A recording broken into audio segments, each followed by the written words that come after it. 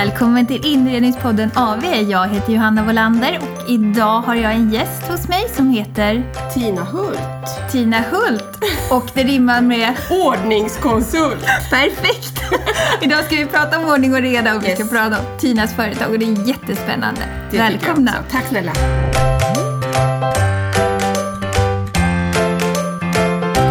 Ja, Tina. Berätta lite grann. Ordningsam och så. Är du det som person? Du är ju ordningskonsult i ditt yrke, i din firma. Ja, jo men det är jag. Alltså det ligger ju djupt rotat i ryggraden. Jag har verkligen tänkt på det här många gånger och inser att jag har hållit på med det här i hela mitt liv egentligen. Strukturera och organisera. Kanske inte alltid till min stora systers belåtenhet när jag började rota i hennes lådor. Men på den vägen är det ju. Mitt eget rum var i ganska perfekt ordning och familjen fick liksom stå ut med mitt organiserande. Det är fantastiskt. Men berätta lite grann om dig själv. Jag har funderat lite grann på det där när man ska presentera sig själv. Och så börjar man alltid med sin ålder och hur familjen ser ut. Och tänkte jag, nu ska jag berätta på ett annat sätt. Vad spännande. Nej, men jag tänker lite mer på mina egenskaper. Och jag känner att jag är en sån där oerhört social person som bara älskar att möta andra människor. Och ser det som en enorm styrka i mitt jobb idag naturligtvis. Nyfiken på livet och vad ska man säga? Jag drivs liksom av att klara mig själv på något vis. Det är bra. Ja, det är en jättebra sida som kan bli lite ensam ibland också. Ja. Men du är ju bra på att vara i nätverk och hitta folk runt omkring dig. Jag tror att det är den där passionen i att träffa, alltså att man skapar de här mötena med andra människor. Man kan ju lära sig så enormt mycket av andra, alla professioner och alla typer av människor egentligen. Och likadant att försöka hitta samarbeten med andra. Även om jag är väldigt självgående så har jag ju fattat att det är ju i samarbete som man växer och blommar upp. Och det blir någonting riktigt, riktigt bra. Ja, för då hinner man göra det där lilla extra också. Ja. Man hinner inte bara göra smör och bröd, man hinner göra liksom det extra. Precis, det tycker jag är det häftiga. Och så hinner man inte riktigt känna sina egna begränsningar. Nej. Och kan liksom slå ner på det. Utan man fylls liksom av någon annans kompetens. Eller någon annan som trycker in sin kunskap. Och så blir man så himla bra tillsammans. Och man peppar ofta varandra. Ja, det gör man. Istället för när man är med sig själv bara. Så kan man bli lite så att man trycker ner sig själv av något konstigt anledning. Absolut. Och man kan fastna i saker. Som ena veckan kan bli jättestora. Och så ser man bara det. Men bollar man med någon annan eller att man bara diskuterar en sak så kan det bara lossna och så känner man att herregud, varför gjorde jag en så stor grej av det där igår? Och kände mig ledsen eller besviken eller att det här går inte. Man får perspektivet till vad man håller på med. Det får man. Men du bor här ute på Ekerö. Ja. Men du har ju rötter, vi pratade lite om att du har ett hjärta i Norrland, i Västerbotten. Alltså jag är född och uppvuxen i Västmanland i en liten stad som heter Arboga. Och jag tror delvis anledningen till att vi hamnade på Ekerö är för att jag känner igen det här jättemycket. Villaområde, cykelavstånd till kompisar och skola. Småstadskänslan. Precis. Ja. Men så har jag min andra förälder som då är från Västerbotten. Uppvuxen i en liten by utanför Skellefteå. Och det har spenderat somrar verkligen, hela sommarlov med min farmor och farfar. Och det har präglat mig som människa jättemycket. Och det är där jag kommer ifrån också, så där är ju lite kul faktiskt. Jag är ju byske-tjej från grunden. Fantastiskt. Ja. Så att jag har bott i Sjöbotten som en liten by utanför Skellefteå. Och så har jag min syster kvar, hon är gift och har barn och familj och hela sitt liv där. Min pappa är inte i livet längre, men han har också då bott delar av året kvar då i sin födelseby så att säga. Så att kärleken är stark till Västerbotten. Ja, men och då precis som du säger, då kommer man hit så känner man igen sig i småskaligheten. Ja. Det är jätteroligt. Jättemysigt. Men hur ser din bakgrund ut arbetsmässigt? Hur kom du in på den här banan? Du sa du håller på med det till din systers förtret. Och sen, precis. Ja. Jag tror att det här skapande eller behovet av att vara kreativ har funnits hela mitt liv.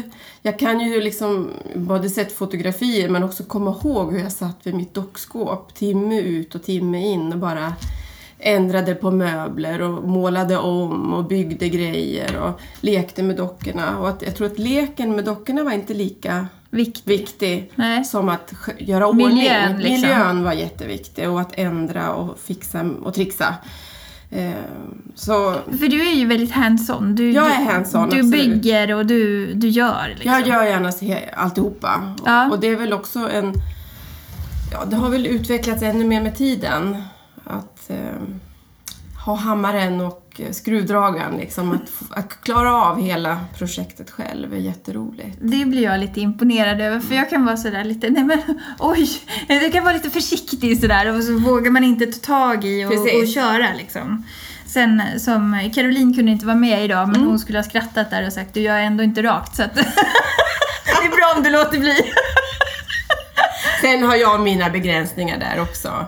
När projekt blir för stora, då får man ta in experter. Men det är ju en helt resursfördelning som man måste ta i. Jag ska göra det jag är bäst på. Och sen privat kan man snickra lite snett också, utan att det gör så himla men det blir jättekonstigt. Jag tar hjälp där. Jag är bra på att rita. Precis. Jag får hålla mig till det. Men ditt företag heter Hultrum, eller hur? Och vad gör du idag i ditt företag? Vad är liksom... Anledningen till att jag döpte det till Hultrum, dels så heter jag ju Hult i efternamn, och det är ju liksom ingen konstig... Nej, det är ganska logiskt. Precis. Ja. Men jag tänkte också så här, att eftersom jag har en bakgrund som inredare och jag vill inte släppa det helt och hållet, även om det är ordningskonsult jag satsar mera på idag, så kombinerar jag de här bitarna och kan jobba liksom över gränserna. För oftast är det ju så som ordningskonsult att ska man optimera en förvaring så behöver man bygga på något befintligt eller helt bygga om. Och då kan jag ju erbjuda den tjänsten också. Just det. Att rita på någonting nytt eller att vi adderar för att liksom få det att funka ännu bättre.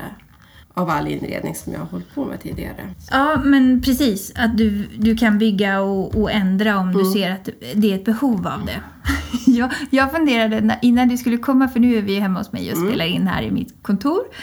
Och jag måste säga att man får ju lite så här, nej men nu måste vi ha ordning och reda här, för nu kommer Tina.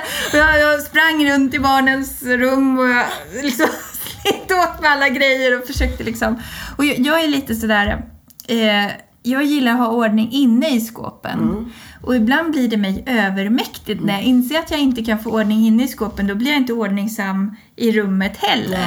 Utan då blir det liksom... Och så tar jag ett ryck och så organiserar jag allt in i skåpen. Och sen så kan jag hålla ordning ett tag och sen förvallar systemet igen. Till min mans förtret. Men han är mer så här, han trycker in i skåpen bara det är fint liksom. På ytan. Och jag är lite mer att jag måste ha fint in i skåpen. Så vi, Ja, men det tror jag alla är olika. Och just den där känslan av att när jag tror det är för många när de väl har ringt och vill att jag ska komma, så har de redan ordnat en hel del. För det är lite pinsamt att ha för stökigt. Jag tänker det. Men blir liksom här. Jag har ju inga som helst åsikter om hur andra lever sitt liv. Jag kan ju egentligen bara försöka hjälpa till med att göra en lite enklare vardag. Men du måste ha lite yrkesskador någonstans. Det är klart att man har. Herregud, det är klart att man har.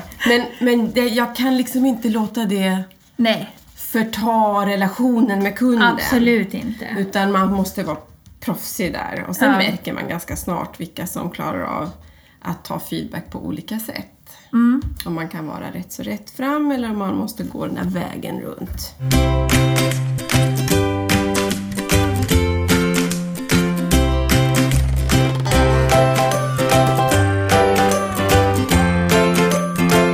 Jag har ju fastnat i en del i inredningsprogram genom åren. Och har du liksom fastnat i de här storage cleaner och de här extreme hoarders? Jag tittar någon sväng ibland, men det är så mycket smask i tv. Jag har lite svårt för det. Jag är en ganska jordnära person och ganska enkel till min natur. Och det vill ju jag ju vara i mitt yrke också. Och det där är rätt så Det är lite överdrivet. Det är ju sensations-tv, absolut. Precis. Ja. Men visst, det är underhållande. Det tycker jag också. Och sen är det ju faktiskt så att till en viss del är ju sanning. Alltså det finns ju människor som har sjukliga problem. Ja, så är det ju. Med ett samlandet. Och där det blir en hygienfaktor, helt klart. Ett problem. Man kan inte leva sitt liv. Jag skulle ju vilja veta om du har ett rum hemma som är ett sånt där lite fulrum. Ja, absolut. Har du det? Det har jag. Ja, för det känns ganska skönt att du säger det. Jag är inte omänsklig på något vis. Jag tror att många tror att jag har helt perfekt. Men jag lever också med man och barn och hund och en alldeles för många fritidsintressen. Så det är klart att man samlar på sig. Men i någon slags organiserad form. Ja. Och kanske att det är under ständig utveckling. Jag testar ju mycket av mina idéer i mitt eget hem. Ja, men så är det ju. Det är ju liksom enklast att göra det på något vis. Och den nyfikenheten, den visar ju liksom inga gränser. Men det ska vara enkelt. Ja. Det får inte bli för kostsamt och det får inte bli för mycket ombyggnationer. Nej, okej. För att den kunden, den finns också. Men då har man ju helt andra möjligheter. Och då får jag också ett helt annat spelrum. De flesta vill ju gå fram lagoma steg. Men berätta, nu säger du ju någonting här nu. Vad är din drömkund? Vilken jättebra fråga. Jag tror aldrig att jag har riktigt funderat på det. Utan jag tar varje kund på största allvar och försöker liksom vara lyhörd. Men det är klart att jag skulle jättegärna komma in i något sånt riktigt kaosartat hem. Ja. Och där jag får fullständiga fria händer att sortera främst. För då, jag tror inte det är någon som skulle känna igen mig faktiskt, utan de som känner mig väl. För jag går in i ett helt annat mod. Okej, ja.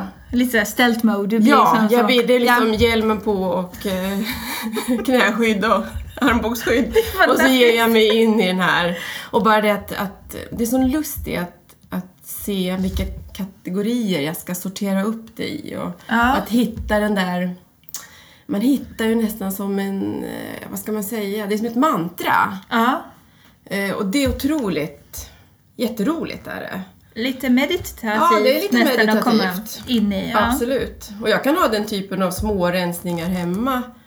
Du vet ju själv som har barn hur det blir högar överallt. Ja. Och när man har haft en vecka som har varit väldigt full av aktiviteter, då hinner man ju inte och orkar ju inte på kvällen. Nej. Så att när slutet på veckan kommer så känner jag att jag måste. Då har man liksom de här högarna som... Men jag har ju spanat under veckan. Så jag har ju någon slags plan vart jag ska börja och på vilken väg liksom. Jag tycker det där är roligt för just barn då tänker man så här, men man ser ju väldigt mycket snygga barnrum i mycket sociala medier och man influeras av tidningar och ser hur det ser ut. De har ju så lite saker i sina rum. Det är det som blir fint. Ja, och så börjar man med sina egna barns rum. Och så tänker man så här, men det ska vara mycket förvaring. Och så börjar man där. Och när jag i jobbet tänker förvaring, då tänker jag in behovsanpassad förvaring. Vad ska jag förvara? Men när man kommer till barnen så vet man ju aldrig. Helt plötsligt kommer de hem med en käpphäst. Och den är ju inte behovsanpassad. Nej, den är inte riktigt behovsanpassad. Eller så får de en jättelegoborg. Eller så. Alltså det är ju extremt svårt tycker jag med förvaring i barnrum.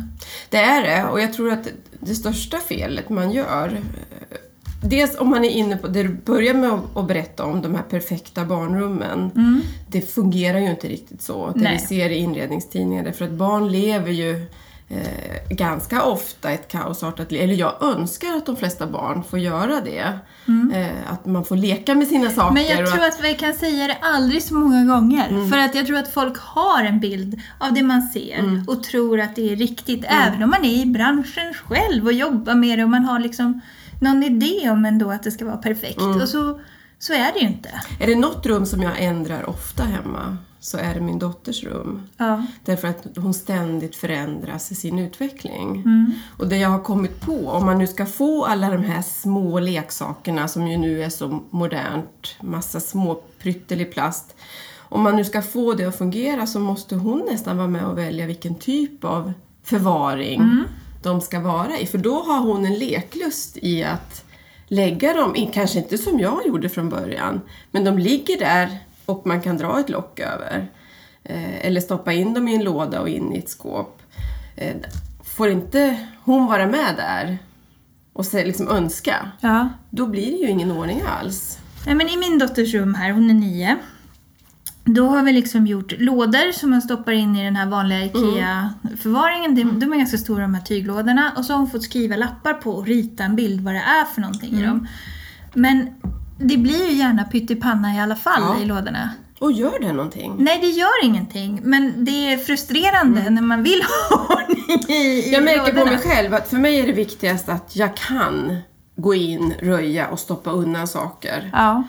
Och att det finns den möjligheten. Sen att det är jag har ju någon slags inbyggd ordning som jag har skapat. Sen gör min dotter helt annorlunda och min man gör helt annorlunda. Men att det överhuvudtaget finns möjlighet att stuva in så att allting har sin plats. Ja. Det känner jag är jätteskönt. Sen om den där lådan är huller om buller eller om det är stökigt det gör inte så mycket. I det här lekhuset som hon har, eller att alla utklädningskläder ligger i skolådan. Alltså det spelar ju inte så stor roll. Nej, egentligen inte. Den tror jag man får släppa, annars blir man ju tokig. Och det blir man ju ibland.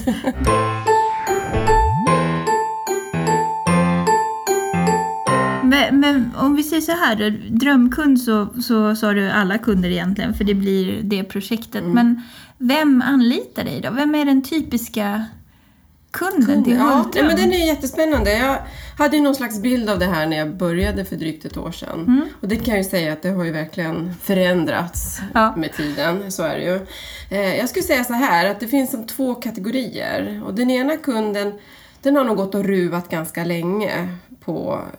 De har kanske ett större uppdrag där det verkligen man kommer inte ur röran. Det ser likadant ut år in. Och då har de redan tagit ett beslut att nej, nu gör vi någonting från grunden här. Så när de väl ringer eller mejlar mig, då är det väldigt enkelt att komma dit och man kommer överens om vilken bit jag ska göra och vilken bit de ska göra. Det finns ett tydligt uppdrag redan från början. Tydligt rensa, ordna, slänga, återvinna uppdrag. Sen har vi den andra kategorin och då är det mera, man har lite brist på yta. Och då behöver vi optimera förvaringen. Och då är det verkligen att gå in och titta på alla skrubbar och alla hörn och under sängar och över dörrfoder och alla ytor som går. Det är jättekul. Vi gjorde ett avsnitt tidigare om compact living där vi pratade just om de här ytorna som är svåra att hitta kanske. Och hur man kan titta på dem. Och där förstår jag att där kommer nyttan av din kunskap verkligen till sin pass. Och det känns så i tiden. För idag blir boendena mindre och mindre. På grund av ekonomi och yta av staden växer. Så... Absolut. Bor man i en större stad mitt i city så kostar en större lägenhet. Att flytta till en större lägenhet blir så ett oerhört stort ekonomiskt projekt. Så man väljer, trots att man kanske både får 2 och 3 barn, så väljer man att bo kvar och liksom ger sig 17 på att det här ska funka. Men då måste man göra vissa insatser. Och visst... Man kanske också får minimera lite grann på antal prylar. Utan att bli minimalist skulle jag vilja säga. För det ligger faktiskt emot mina principer. Livet ser lite annorlunda ut för de flesta utav oss. Det handlar inte om pedanteri och det handlar inte om minimalism. Utan det handlar om att leva och bo smart. Och det blir ju så. Man har grejer och prylar som man vill förvara. Absolut. Men du har ju också andra typer av kunder. Du har ju också företagskunder som kommer in och behöver din hjälp. Hur ser en sån kund ut? Är det... Till största del så här långt så har det faktiskt varit inredningsuppdrag när det handlar om företagskunder. Just det. Så det är ju verkligen någonting som jag letar efter nu. Att hitta de här som förstår vikten av att använda sin yta. För den står ju och kostar pengar om den är i oreda. Om det är till exempel en butik som inte kan få sitt logistiska flöde att fungera för att personalen är så upptagen med kunden och butiken. Men bakom utrymmen är ju oerhört kostsamma. Och det är ju någonting som jag har med mig från alla mina år på IKEA till exempel. Där vi verkligen har försökt jobba maximalt med alla ytor och på rätt ställe. Så där finns det mycket att göra, även för den lilla företagaren skulle jag vilja säga. Ja, och vad värt att ta in en hjälp där. Jag står och tänker på mitt förråd. Jag börjar känna att vi kanske ska bli bästisar snart. Den lilla kostnaden skulle jag vilja säga. Ja. Om du bygger om eller om du ska flytta eller om du då helt plötsligt inser att butiken har ju ett helt bakomutrymme som vi skulle kunna använda. Men det ser ut som kriget. Där finns det mycket pengar att spara på det långa loppet. Det här är jättebra. Det här är det bästa tycker jag med podden. När man börjar liksom, jaha, coolt, häftigt. Här kan man hitta det. Här kan vi, det är jätteroligt. Jag hoppas att ni som lyssnar också tänker så. För jag och Tina pratade innan vi började podda här idag om nödvändigheten av att ha ett bra nätverk. Och att man hittar varandra som samarbetspartners. För det är styrkan i att vara ett litet företag samtidigt som man är ett stort företag. Helt klart. Jag tycker det är jätteroligt. Dels så träffar man ju jättemånga härliga människor. Men att man kan hitta samarbeten och möjligheten att hjälpa yrkeskategorier som man kanske aldrig trodde att man skulle samarbeta med. Nej. Det är nästan det häftigaste. Ja, men att inte se varandra som konkurrenter utan istället som tillgångar. Det tycker jag också är en väldigt, väldigt stark sida i det. Och bara titta på Mälaröarna. Vi är många som är på inredningssidan.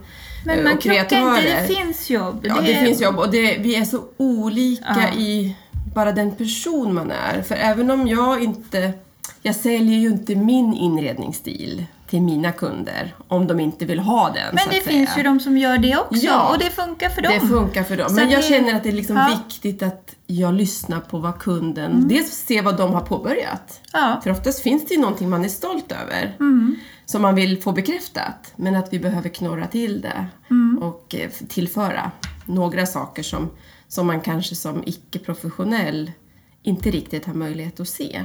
Nej. Det här brukar jag inte göra, men om jag ställer en rent hypotetisk fråga så här då, om jag är en kund som har drömmen om det här fabulous dressingroomet, skulle du kunna förverkliga det då från start till mål? Det kan jag. Ja, det är ju fantastiskt. Ja. Och då pratar vi alltså teak eller mahogny och vi pratar absolut. Det ska vara med doften av liksom, det finns ju inga gränser egentligen. Skoblock. Ja, fixar vi det. Absolut. Det kanske är drömkunden. Det kanske är där. Ja, men jag tänker båt när jag hör dig. Ja. Du borde ju liksom verkligen ha drömkunden båtar. Det vore ju superhäftigt. Det finns många, tror jag. Jag tänker bara på bilar ibland. Att inte de har mer inredningsmöjligheter som är förändringsbara. Sant. Du driver ju också en blogg. Ja, driver. Jo, men jag var inne och tittade och jag tycker du skriver mycket intressant där och pratade om och du pratade om att hitta sin stil. Det tycker jag var lite intressant. Hur jobbar du med det liksom, för att hjälpa kunden hitta rätt? Ja, men jag tror att det är väl det man kanske kan bidra med när man ändå har någon slags känsla för det här med inredning och form och färg och funktion.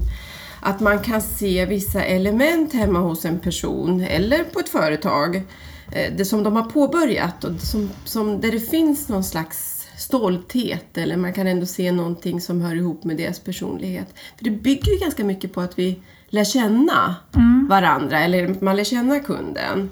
Så att jag tror att där kan man, det handlar mycket om att hitta sig själv. För mig har det gjort det. Om vi utgår från det i den här lilla diskussionen nu. Så alltså jag har flyttat oerhört mycket i mitt liv på grund av studier och jobb.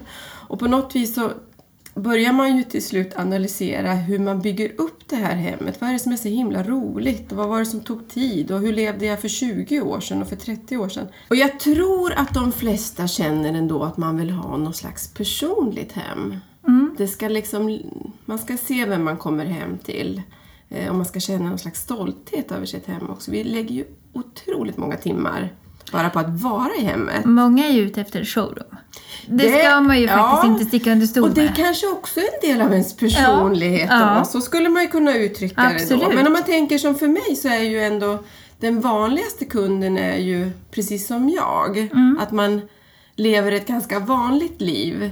fullt av familj och vänner och jobb och fritidsintressen. Och jag tror att hitta sin egen stil, oavsett om du vill ha ett showroom eller en yta, eller om du väljer att bygga på din personliga stil, så tror jag det är viktigt att man vågar ta sina beslut själv. Att inte bara gå på trender och mode och det som ligger i tiden, utan att verkligen fundera på vad trivs jag i för miljö. Jag tycker du säger så rätt där, för ingen vill bo i en trend. Ingen vill bo i en trend. Alltså det är alltid övergående. Jag tror jag har skrivit det i bloggen också, men vill man ha de där känner man liksom lust till det och gillar att shoppa, så plocka in textilier eller mindre objekt eller växter som är trendiga just nu och låt det lysa som trenden då. Men de här grundläggande sakerna, låt det liksom vara, det behöver inte vara klassiskt i stil, men att du ändå känner att men den här trivs jag med och det här kan jag förändra på andra sätt. Jag tror det är en jättebra grund att stå på. Och så slipper man känna sig så himla stressad. Ja, men det är sant. Över att hålla sig uppdaterad. Jag tänker så här, tar du hänsyn till typ feng shui eller andra sådana lärare när du jobbar med just ordning och reda och sånt? För det handlar ju mycket om det. Alltså jag kan väl säga, jag har väl min egen feng shui. Alltså jag läser naturligtvis en hel del litteratur och har gjort genom åren och tar till med det jag liksom känner lirar med min filosofi. Men det är inget som jag slaviskt, det är inget som jag går ut med och säger att jag har jobbat med den här filosofin eller det här är grunden för mig. Utan jag litar på min magkänsla och jag litar på min kunskap om människan och de här basala behoven. Att läsa av ett rum och att jobba med ljus och ljud och det går ju att förändra med ganska små medel. Och det är väl det som jag tror att min magkänsla är min filosofi. Det är en väldigt bra filosofi. Väldigt bra. Men om jag frågar så här då. Har du någonting som... Alla brukar ha roliga historier från sitt jobb. Har du någonting som har hänt som var sådär lite dråpligt eller som du har känt att här misslyckades jag? Kan du dela det i en podd så här? Det har jag säkert massor. Du får ge mig lite en stund här. Vi kan prata om något annat en stund. Absolut. Så ska jag har inga problem att dela med mig. För misstag, det är ju, men det gör man ju. Bästa skolan. Ja, och jag tycker det är så bra när man just vänder sig till branschen och pratar med andra i våran situation. Den här igenkänningsfaktorn när man kan säga så här, jag kan skratta åt mig själv och säga, det där gör jag inte om igen. Precis. Det där var ju inte så lyckat. Och det har man väl gjort hemma också? Ja, gud ja. Kanske mest absolut inom de väggarna egentligen. Ja, det är där ofta man kommer till. Men som när jag var hos Anna som jobbar som tapetserare här ute, när hon berättade att hon sydde in sin mobil i soffan. Det tycker jag är helt fantastiskt. Så fick hon göra om det. Det drabbade ju inte kunden på något sätt, men hon fick ju göra om det. Ja, jag kan ju då tänka tillbaka på, jag har ju en bakgrund som textilformgivare. Ja. Och i början på den där tiden så jobbade jag jättemycket med textiltryck. Just det. Och allting, man hade ju inga möjligheter att ha någon större produktion, utan jag stod verkligen och gjorde allting för hand. Och där har jag faktiskt tackat jag bland annat till ett stort lapptäcke en gång. Ja. Som var så stort att det här rummet som jag levde i då, det var ju faktiskt helt hysteriskt. Det var ju lapptäcke och färg precis överallt. Men jag gick i land med det hela, även om jag fick lägga någon slags bord runt till slut för att få ut bredden som kunden hade önskat. För jag orkade verkligen inte trycka något mer. Så det är en sån här rolig och rolig det kanske du inte liksom så lätt hoppar på igen. Nej, det gör jag inte. Det är inte den här... Ja, jag gör gärna lapptänkare. Nej, det gör jag inte. Framförallt inte när man står och skär ut alla mallar för hand också. Det var ett jättejobb. Snyggt blev det och kunden var jättenöjd. Men om de visste vad jag svettades över det här projektet. Ja, men där åter till Anna igen där hon sa att man ska har man svettats så blött över ett projekt, liksom stuckit sig i fingernålen, då det blir det snyggaste, det blir det bästa som man har gjort, men nej, det var bra. Man hatar det lite. En bra erfarenhet. Man kanske tänker till lite till. Men du vet, man är ung och hungrig och känner att ingenting för stort för mig liksom. Nej, men det är ju så. Du måste ju alltid ha en bra arbetsmarknad med den här. För det känns ju verkligen som att folk behöver din hjälp. Jag tror bara att jag måste missionera. Ja. Alltså, att själva yrkeskategorin är ju ganska ny för Sverige åtminstone. Den kommer ju från USA som så väldigt mycket annat. Och då jobbade ju en ordningskonsult mycket mer med papper egentligen. Okay. Administrativa tjänster där man verkligen kom hem till företag och rensade och satte allt i pärmar.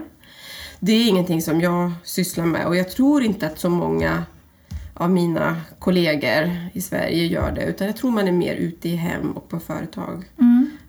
Men jag tror man måste berätta för kunden att vi finns. Det här är ju ett bra sätt. Det är ett jättebra sätt för mig. Att tjänsten finns. Du behöver inte göra allt det här själv. Men du kan lätta dina axlar, tyngden som du går och bär på. Och den här energitjuven som du kanske lever med i vardagen. Ja, och om man är en inredare eller arkitekt som jobbar med ett stort projekt så kan man ju ta in dig som en samarbetspartner. Absolut. Det är ju fantastiskt bra. Det finns väldigt många ingångar egentligen för en ordningskonsult eftersom jag är så oerhört flexibel också. Jag är ju en kreatör och en påhittig och vill ju gärna lösa saker. Så att jag tror det finns en jättemarknad. Kunden ska bara komma på det här. Och tycka att det är okej att betala för detta. Ja, men det är lite osvenskt. Att våga säga det och att våga vara liksom... Nu är det okej att ta hjälp med städning och det kan vara okej att ta hjälp med... Är det här avdragsgillt? Det är inte avdragsgillt. Kanske borde bli så det. Länge. Jag tycker absolut. Jag tror att det skulle kunna vara en jättestor samhällstjänst faktiskt. Det tror jag också. Jag tänkte också på det här med dödsbon till exempel. Där släkter står och har någon... Blir osams till och med. Blir osams och måste ta tag i en lägenhet där det har bott någon gammal släkting och det är liksom... Man kanske inte känner varandra. Men och det är förråd och det är... Ja. Ofta är det ju så att när väl en person går ur tiden så har man kanske levt i samma boende i 40, 50, 60 år. Och det är oundvikligt. Det blir jättemycket prylar. Och vi ska också komma ihåg att generationerna har sett annorlunda ut. Jag tycker bara man ser på de äldre man har omkring sig kvar att man sparar. Ja. Även om rivjärnet inte funkar längre och du man kan ha det till något annat. Så kan du ha kvar det och slita lite till på det innan du lämnar det till återvinningen. Och nu kommer det tillbaka. Yes. Cirkulärt tänk och att man vill använda, men vi hittar nya användningsområden. Det blir en lampa istället av rivjärnet. Precis. Och vi får nya sätt att hantera det, eller vi smälter ner det och gör något annat av det. Vilket jag tycker är bra. Jag är lite emot den här slit- och släng-principen. Absolut. Jag tror att vi har sett den och vi har levt i den som barn. Men jag tror att vi vill någonting annat. Och då tror jag att de generationerna som är något yngre, för de blir ännu viktigare. Ja. De kommer inte alls att anamma slit och släng på samma sätt. Nej, det tror inte jag heller. Man tänker mycket mer på miljön. Och vi har bara börjat den här recycling. Ja, hållbarhet är ju något som verkligen du jobbar med. Ja, för mig är det superviktigt. Det blir ju en stor del för dig. Att återvinna på rätt sätt. Att sälja vidare. Att ge bort. Det finns ju någonting som kallas för döstädning. Ja. Och som jag upplever i media är lite provokativt. Ja. Men jag tycker det finns en fantastisk bok. Nu minns jag faktiskt inte vad hon heter, författarinnan. Men vi kanske kan lägga in den som länk. Ja, det tycker jag. För att den är väldigt väl värd att läsa. Det är inte så stor och tjock bok heller. Nej. Men den handlar ju just om det här med att förbereda för de som ska ta över efter dig, så att säga. Ja. Att inte lämna hela dödsbot i knät. Nej. På familjen, utan att lev ditt liv nu med de saker som du behöver och som du älskar, och gör det av successivt med det du inte behöver längre. Kan du hjälpa till med det också? Absolut. För det är ju en jättestor del. Absolut, och där återigen kanske jag har drömkunden, för där kan man göra sån enorm skillnad. Och min ambition hela tiden är ju någonstans att förenkla i vardagen. Det handlar inte om pedanteri och det handlar inte om minimalism, utan det handlar om vardagen och att få den att flyta lite bättre. Och nu idag, vi har ju så mycket som vi vill göra. förutom yrkeskarriär och familj. Ja, man ska räcka till överallt. Man ska cykla och man ska åka längdskidor och man ska åka till Alperna och allt vad man gör för någonting idag. Och det är ju underbart att njuta av det man älskar. Men tiden finns ju inte. Nej, och det blir mycket saker. Det blir och mycket var och saker. en räknade på hur mycket tid man lägger på att leta efter saker. Eller oroa sig över vart saker finns. Eller känna att det är stökigt hemma.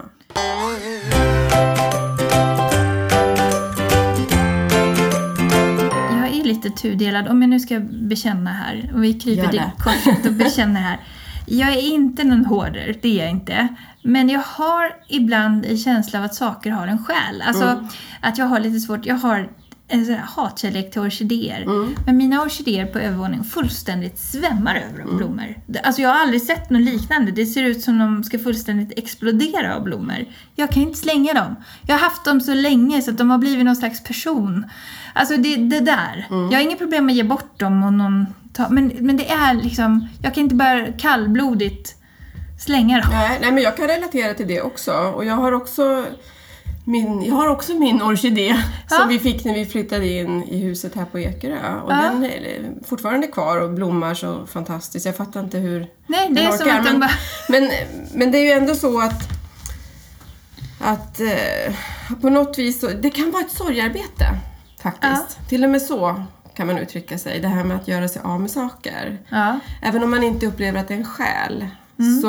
Så länge saker är funktionella och liksom fungerar och ser schyssta ut. Och då gör man sig inte så här jättegärna av med det. Vi har ju kommit på ett bra ekosystem, jag och min man. Jag köper och han slänger. Ja. Och så säger jag, vart är den tagit vägen? Jag vet inte, säger han då. De kryper ju inte till korset och berättar att han har slängt det, men jag vet ju att det är så. Och han vet att jag vet att det är just det, men ni har den överenskommelsen på något liksom. vis. Jag tror att jättemånga relationer skulle må bra av att ha det så.